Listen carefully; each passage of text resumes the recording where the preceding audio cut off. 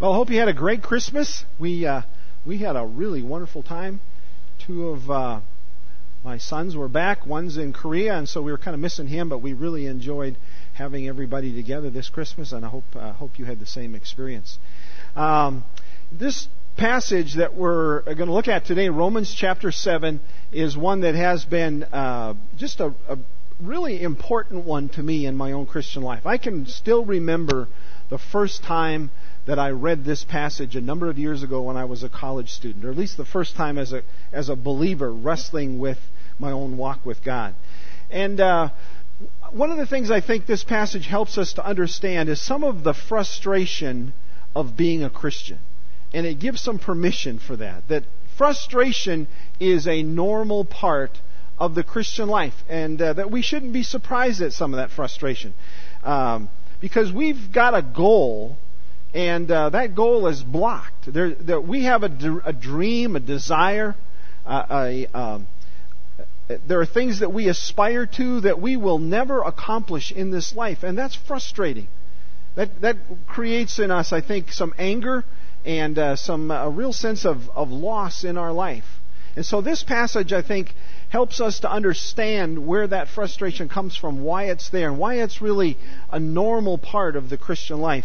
And I think it gives us some permission to accept some of the things that go on in our life. So I think it's a very important aspect of our Christian walk. If you've got your Bible, turn with me to Romans chapter 7. And I've got the whole chapter, but this is a very complex chapter. There's just a lot of stuff in it, a lot of parts of it that are difficult to understand. And I'm not going to try and explain everything about Romans 7 to you. There's just a little too much to get into one sermon. I'm going to try and keep this as simple as possible. And I'd like to hit some of the high points in this chapter as we read through it here. Romans chapter 7:1. Do you not know, brothers, for I am speaking to men who know the law, that the law has authority over a man as long as he lives? And then there's kind of two parts to this, and verses 1 through 13 have this part that starts out explaining to us that the law is good. And he says, so then, in verse 4, so my brothers, you also died to the law through the body of Christ, that you might belong to another, to him who was raised from the dead, in order that we might bear fruit to God. For when we were controlled by the sinful nature, the sinful passions aroused by the law were at work in our bodies, so that we bore fruit for death. But now, by dying to what once bound us, we have been released from the law, so that we serve in the new way of the Spirit, and not in the old way of the written code. Verse 7, what shall we say then? Is the law sin? Certainly not. Indeed, I would not have known what sin was except through the law. For I would not have known what coveting really was if the law had not said, do not covet. And so Paul is saying that the law is good, but the law exposes sin. And sin uses the law against us. And so he's making that argument. Then jump down to verse 13. Did that which is good then become death to me? Meaning the law? By no means, but in order that sin might be recognized as sin, it produced death in me through what was good, so that through the commandment sin might become utterly sinful. And so that first part is just making the point that the law is good, but that sin uses it against us and defeats us. And then verses 14 to 25, the second half of this passage, is what I would call the song of the frustrated Christian. And it's the part that I related to as a young believer when I read it.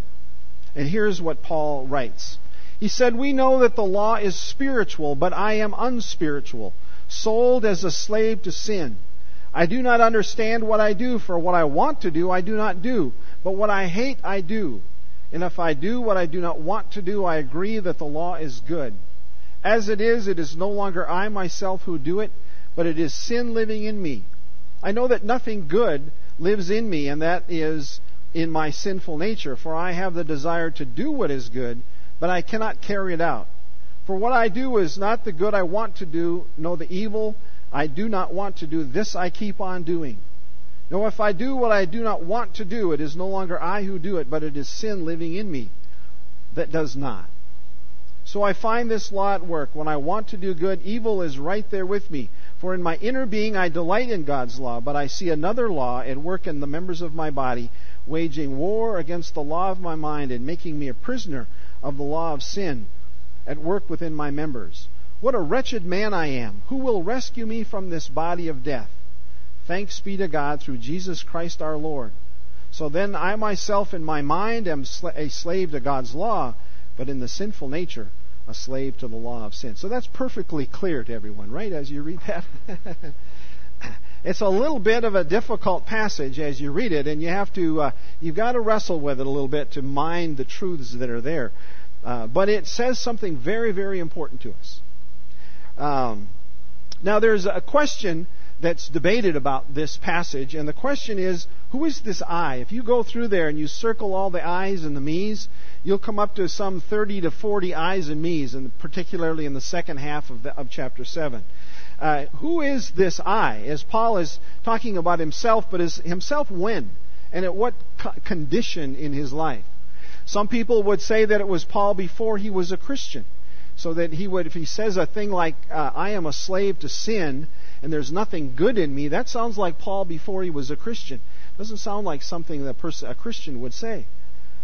Or maybe it's a carnal Christian, and so maybe it's that the Christian who's living in chapter 7 in a life without the victory that belongs to us as believers, and that a believer needs to get into chapter 8. And so it's this passage speaking to the carnal Christian. Or maybe this is a description of the mature believer in Jesus Christ. Maybe this is just the normal Christian life that's being described. And that's the position I'm taking. That's what I think is true. That this is the Apostle Paul speaking to us at 50 plus years of age. Probably about my age. And he's been a Christian for over 20 years. And he is probably one of the most, I would say, the poster child of Christians. Here's the guy who written most of what we have about the Christian life. Here's the guy who's lived the Christian life better than anyone else ever has. And this guy is describing his life after being a believer for some 20 years and now a very mature believer. And he's describing it with this degree of frustration in his life. Finding myself also in that position, being in my 50s, having been a Christian for some 30 plus years, I still relate to what Paul is saying. I still can hear these words and say, that does describe me. That's still true of me as a Christian. And so let me explain that to you as we work through this passage. I think it's important as we look at it. This is the way I like to come at this. Is kind of a confusing passage. I want to break it down into some parts where I can get my head around it. I like to think in terms of who are the players here. Let's list the different parts that are described in this passage. And we have this list. We've got the law. All through this passage, the subject of this Romans chapter 7 is the law. The law being, the Old Testament, the Ten Commandments, all of the instructions and commands from the Old Testament. It's the New Testament. There's law in the New Testament. Anytime God tells us what we should do or what we ought to do, or He lays down some boundaries for our life that says, live here, don't go over there, stay within these lines, that's the law. It's God telling us how we ought to live our lives, showing us He's our Creator. He knows how we were meant to live our human life. And so when He instructs us about how we ought to live and how we ought not to live, that's the law that God is giving to us. And the law is good. The clear message from Romans chapter 7 is that the law is very, very good. It's there for our protection. It's there for our benefit. It's there to help us to understand how is it that I could live a healthy, happy, satisfied life. It's by living within these boundaries. These boundaries are freedom. They're not restriction. The boundaries of the law bring freedom to our lives, not restriction to our lives. And so the law is good. It's God's instruction for our life. And then there's sin. All through the passage it talks about sin. Now, it's not talking about sins, the specific things that I do. It's talking about sin as a principle most of the time. Sin as this fallenness in our nature. And sin is a principle of rebellion against God and His law. And then there's the body. The passage talks about my body. And, that's talking about this. My physical body, the vessel within which I experience my life. And it's one thing that's very clear in the Bible. And in the times when the Bible was written, lots of people thought the body was evil. Anything physical was evil. Christianity very clearly teaches that our body is not evil. Our body was created by God, and our body will live for eternity. We will spend eternity in a physical body, in this body resurrected again and made new. And so our bodies are not evil, and it's not bad, and there's nothing about the things that I feel or experience in my body that are bad or sinful in and of themselves. And then there's the I. And again, 30 to 40 times as you look through this passage, there's this first person statement, I, me, my. And so that's Paul, the person, the personality, the individual that dwells within this body, that is part of this body. That's him and his mind and his thinking. And he's speaking as an I that is a Christian. It's an I who is indwelt by the Holy Spirit of God. And so is this I that's working out, making decisions about how life is to be lived. It's this mind, will, and emotions that is the person. And then there is this idea of the flesh or the sin nature. And this one's really important. The NIV translates the word flesh as the sinful nature. I wish they wouldn't do that. That's the one place in the NIV that always disappoints me. I think we got to hang on to that word flesh.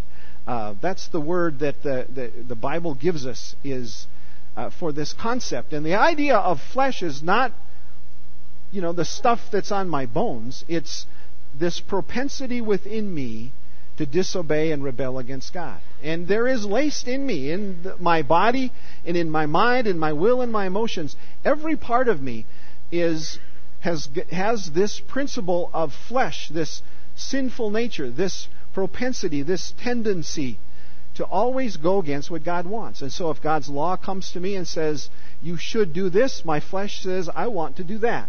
It's always going to argue and fight with God. And that's a part of every single one of us. And then lastly is the Holy Spirit. And so when we become believers, the Holy Spirit comes and indwells this whole thing.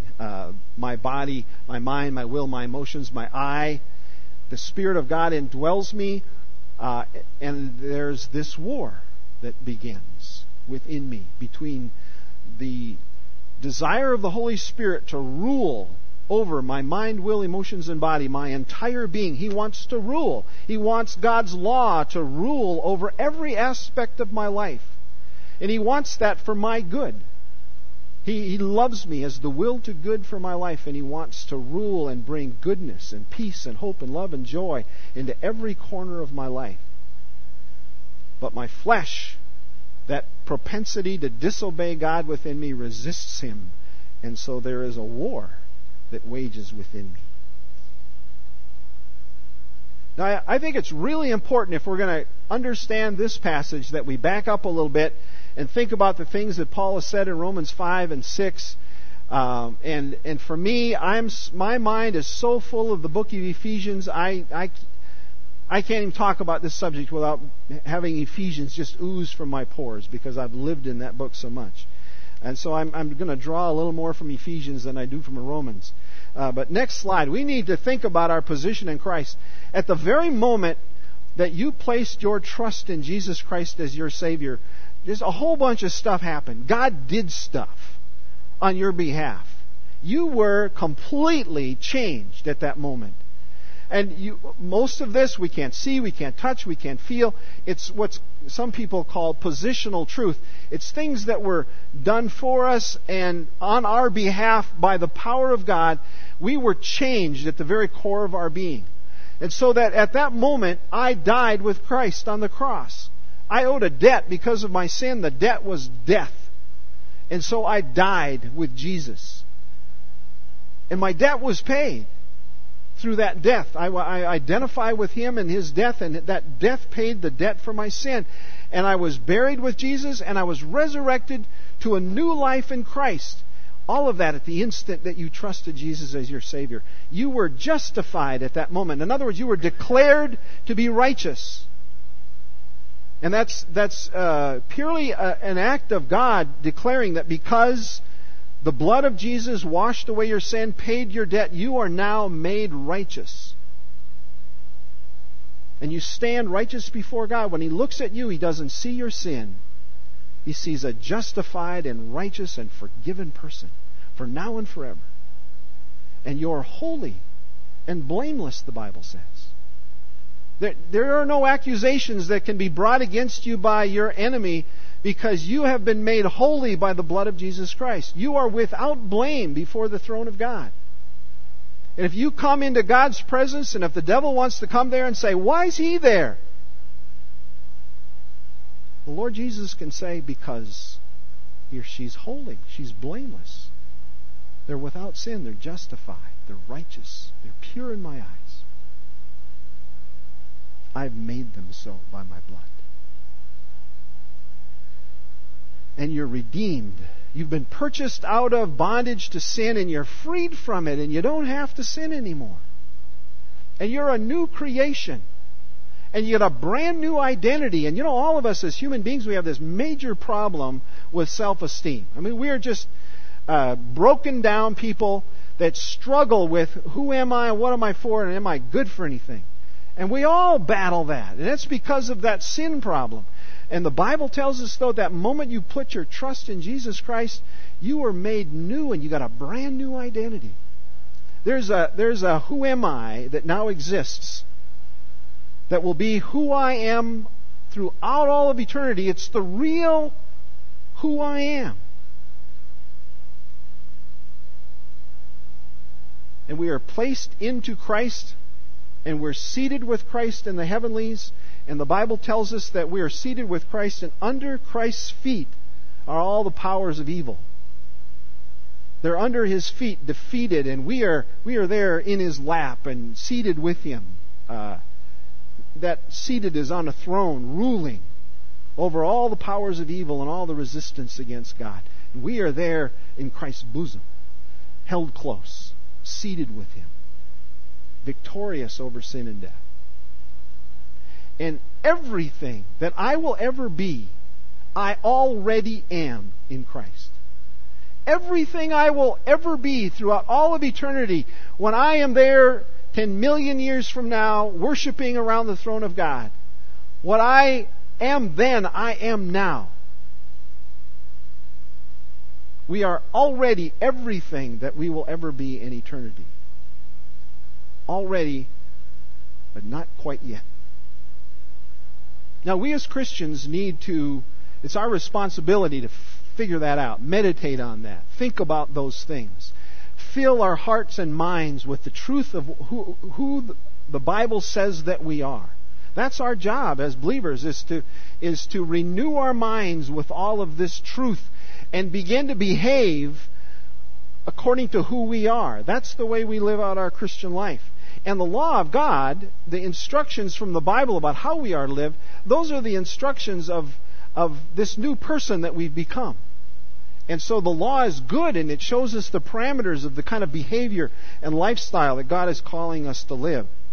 And so that's what we as Christians should be like. And if you're a Christian, you're going to agree with it. There's going to be some part of you inside, the Holy Spirit that indwells you, the new you, that's going to identify with the law of God and the instructions of the Bible that are going to say, yes, I want that. That's exactly what I want in life. That's the kind of person I want to be. And that's where our frustration comes in. Our frustration comes in as I discover who I am, and I learn the law, and I love it, and I want to be this way.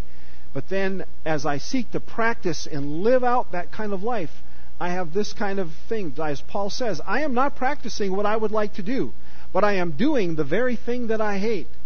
Or Paul also writes, for the good that I wish, I do not do, but I practice the very evil that I do not wish. And so there's a frustration that comes with knowing who we are and knowing what we're supposed to be like, and knowing just the gloriousness of the Christian life that the Bible describes, but never quite measuring up to it, never quite being able to achieve in this life who I know I will be. And that creates this tension in our life and a frustration. Now let me share with you an example. These are Oreo cookies, if you can't see from there. And there's nothing wrong with Oreo cookies. Oreo cookies are perfectly acceptable. My mother introduced me to Oreo cookies, as well as a lot of other things I now regret. But there's nothing wrong with that. There's nothing wrong with an Oreo cookie or two. And so our bodies have a natural desire to eat things like this. They taste good. They're sweet. They're a treat. And to have the label tells you that a serving size is 2 or 3 cookies. If you can kind of keep it to that, that's not so bad once in a while to have a cookie on occasion. Oreo cookies are wonderful things. And so I grew up eating Oreo cookies, and it's kind of neat. They got this little Ziploc thing on the front now, and you can just, oh, wow. Get right in there and grab them. My body has a natural desire for them. My mother introduced me to them. I started to eat them. And all through my life, as I was growing up, I ate them, 2 and 3, always 2 and 3 at a time. Never, because my fingers really can't get around more than that. So it's kind of what you can pull out of there and eat. And then it kind of moved from 2 or 3 to a row at a time, to a couple of rows, and sometimes the entire package in a day. It's happened. But I just loved Oreo cookies. I still really love Oreo cookies. And I went along through much of my life eating Oreo cookies, not really thinking much about it, even as a Christian, not really questioning whether I should eat them by the package or not. They're good. I like them. They're a pleasure. But along came Dr. Paul Post and Steve Zavonar, if he's here someplace. They represent the law. And they and nutritionists explain to me that if you eat this stuff by the row and by the package, you're going to fill your body with these things called trans fats and sugars and calories that your body can't deal with, and you're going to ruin your body. Now, the Bible tells me that my body is the temple of God, and that I need to take care of it. And that if I do that, if I eat Oreo cookies by the row and by the package, I'm going to give myself diabetes. I'm going to give myself heart disease. I'm going to give myself all extra weight, all kinds of problems if I continue to do this. I can't do it. And so I told myself, as Dr. Post said, don't do it. The Bible says don't do it. That's the law. Don't do it. Sin is awakened in me. This desire, this inordinate desire, this excessive desire to eat Oreo cookies is awakened in me. Even more, now that I know the law, that I'm not supposed to eat Oreo cookies, and I try not to eat Oreo cookies. If they're in the house and no one's around looking, I'll eat them by the row. I will. Karen will buy them and hide them and not let me know that they're in the house because I can't resist them. They're powerful. So I think that's an example of what happens to this. Now we can laugh at that, but that's really not funny. If you're a person who's really struggling with that, with a weight issue, that's not so funny. It can be funny with me because I'm relatively skinny, but for some people it's not funny because of the problems that it brings to our lives. Sin is not funny. Sin brings destruction to us. It ruins us. It tries to kill us and destroy us. And God's law is there to protect us. Paul Post isn't telling me that stuff to be mean, to keep me away from my good cookies. He's trying to save my life. And so it is with all kinds of sin. And we could come up with a whole list of them that relate to the body, like alcohol and all the things internet pornography and just there's a whole long list of real obvious things. But there's sins of the emotions and there's sins of the mind as well. There's beliefs, there's gossip, there's bitterness, there's anger, there's fear. There's all kinds of things that God gives us instructions about.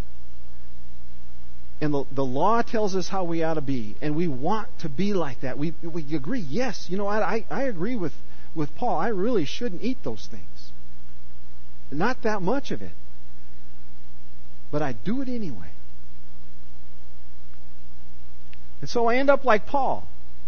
Oh, what a wretch I am. Who will save me from this body of death? And we become very awakened to our brokenness and our weakness and our failure as believers. And so let's go back and we'll review our players. Something happens in me when the law comes into play and I want to stop eating Oreo cookies. The flesh, this propensity to disobey God, this propensity to do what's bad for me rather than good, comes into play, and it just doesn't care. And the feelings and this inordinate desire takes over. And the law, Paul's point is that the law has no ability to deal with that in us. If we try to use the law to deal with that fleshly drive in us, every time you use it, all you will do is turbocharge your desire for sin. The law turbocharges sin. And every teenager, let me speak to you for a minute. Every teenager, every young person that's heading off to college, you're living here. You've grown up with the law. You've grown up in the church with the law explained to you and protected, and in a home where you lived within those parameters. But as you come into adulthood and you face the freedoms of making these decisions on your own, each and every one of you get faced with this, and it takes a lot of you out. The frustration, the failure, and the struggle with the flesh, and the one part of you that says, I want to do what's right, but the other part that, as you live based on the law of your parents' voice in the back of your head and the church and the rules that held you in place all those years, now that very stuff that was there giving you instructions now becomes the thing that turbocharges you off into sin. The law has no ability to deliver us from this problem, this wretchedness within us. It does help us to identify it and define it and understand where the problems are, but it doesn't bring any deliverance for us. The law cannot do it. The frustration that we experience as believers is a part of the normal Christian life. Now, I come to this, I'm at the end of chapter 7. Now there's a great verse of hope that follows up here, and it says, Paul says, thanks be to God through Jesus Christ our Lord, that there's the answer. But he doesn't really go on and explain it until chapter 8, and I don't want to go too far into chapter 8. We'll leave that for Pastor Rick. But where I think we need to leave this today is somewhat with the frustration. The frustration of being a believer who is very, very aware of the good that God has for us, but also very, very aware of the weakness within us and the brokenness. And the place to be, and it's where the place I'm going to leave you today. I'm not going to give you the full answer. You need to pay real close attention as Pastor Rick preaches through chapter 8, because it works through that answer. But I'll leave you right here. Brokenness is good. Brokenness, wretched man that I am. Come to the end of your rope where you say, you know what, in my struggle with sin, I can't do this. It's not in me. I can't stop eating Oreo cookies. I can't do it. You leave me alone in the house with Oreo cookies and I'll eat them. And that's the funny one. There's lots of them out there that just break your heart, what sin does to people's lives. But that brokenness is that's where we got to be. Where we are broken before God and we come to Jesus Christ and say, I can't do this. This Christian life in this world, I can't do it in my own strength. Lord Jesus, if you don't fill me with your Spirit, I got to surrender to you and your power in my life. And I need to walk daily by the power of that Spirit to do this. And that's what Romans 8 is going to explain to us, how to walk in that Spirit. So let's end in our brokenness. And in your heart, whatever your thing is, Whatever sin besets you, let's bring it before His throne. Recognize that you are holy and blameless in His eyes. The grace is awesome. When we're faced with the brokenness and you come and you just get that grace in His presence, and He says, hey, it's okay. I've forgiven all that. Let's just go there into His throne room and receive His grace. Let's pray. Lord Jesus, we come before You very, very aware of our fallenness. The flesh is real in us. We experience this. We understand Romans 7 very well. We are frustrated. Lord Jesus, we know that You give the victory. We also know that we've experienced it. We've seen it. We've seen the power that You have brought into our lives, and You've given us victory over so many things. Lord Jesus, brokenness is good. And honesty with You about our sin, that's what we lay before Your feet. We're sinful and broken, but Lord Jesus, You have made us holy and righteous and blameless in Your eyes, and You love us just the way we are. Thank You, Jesus, for Your grace. It's in Your name we pray. Amen.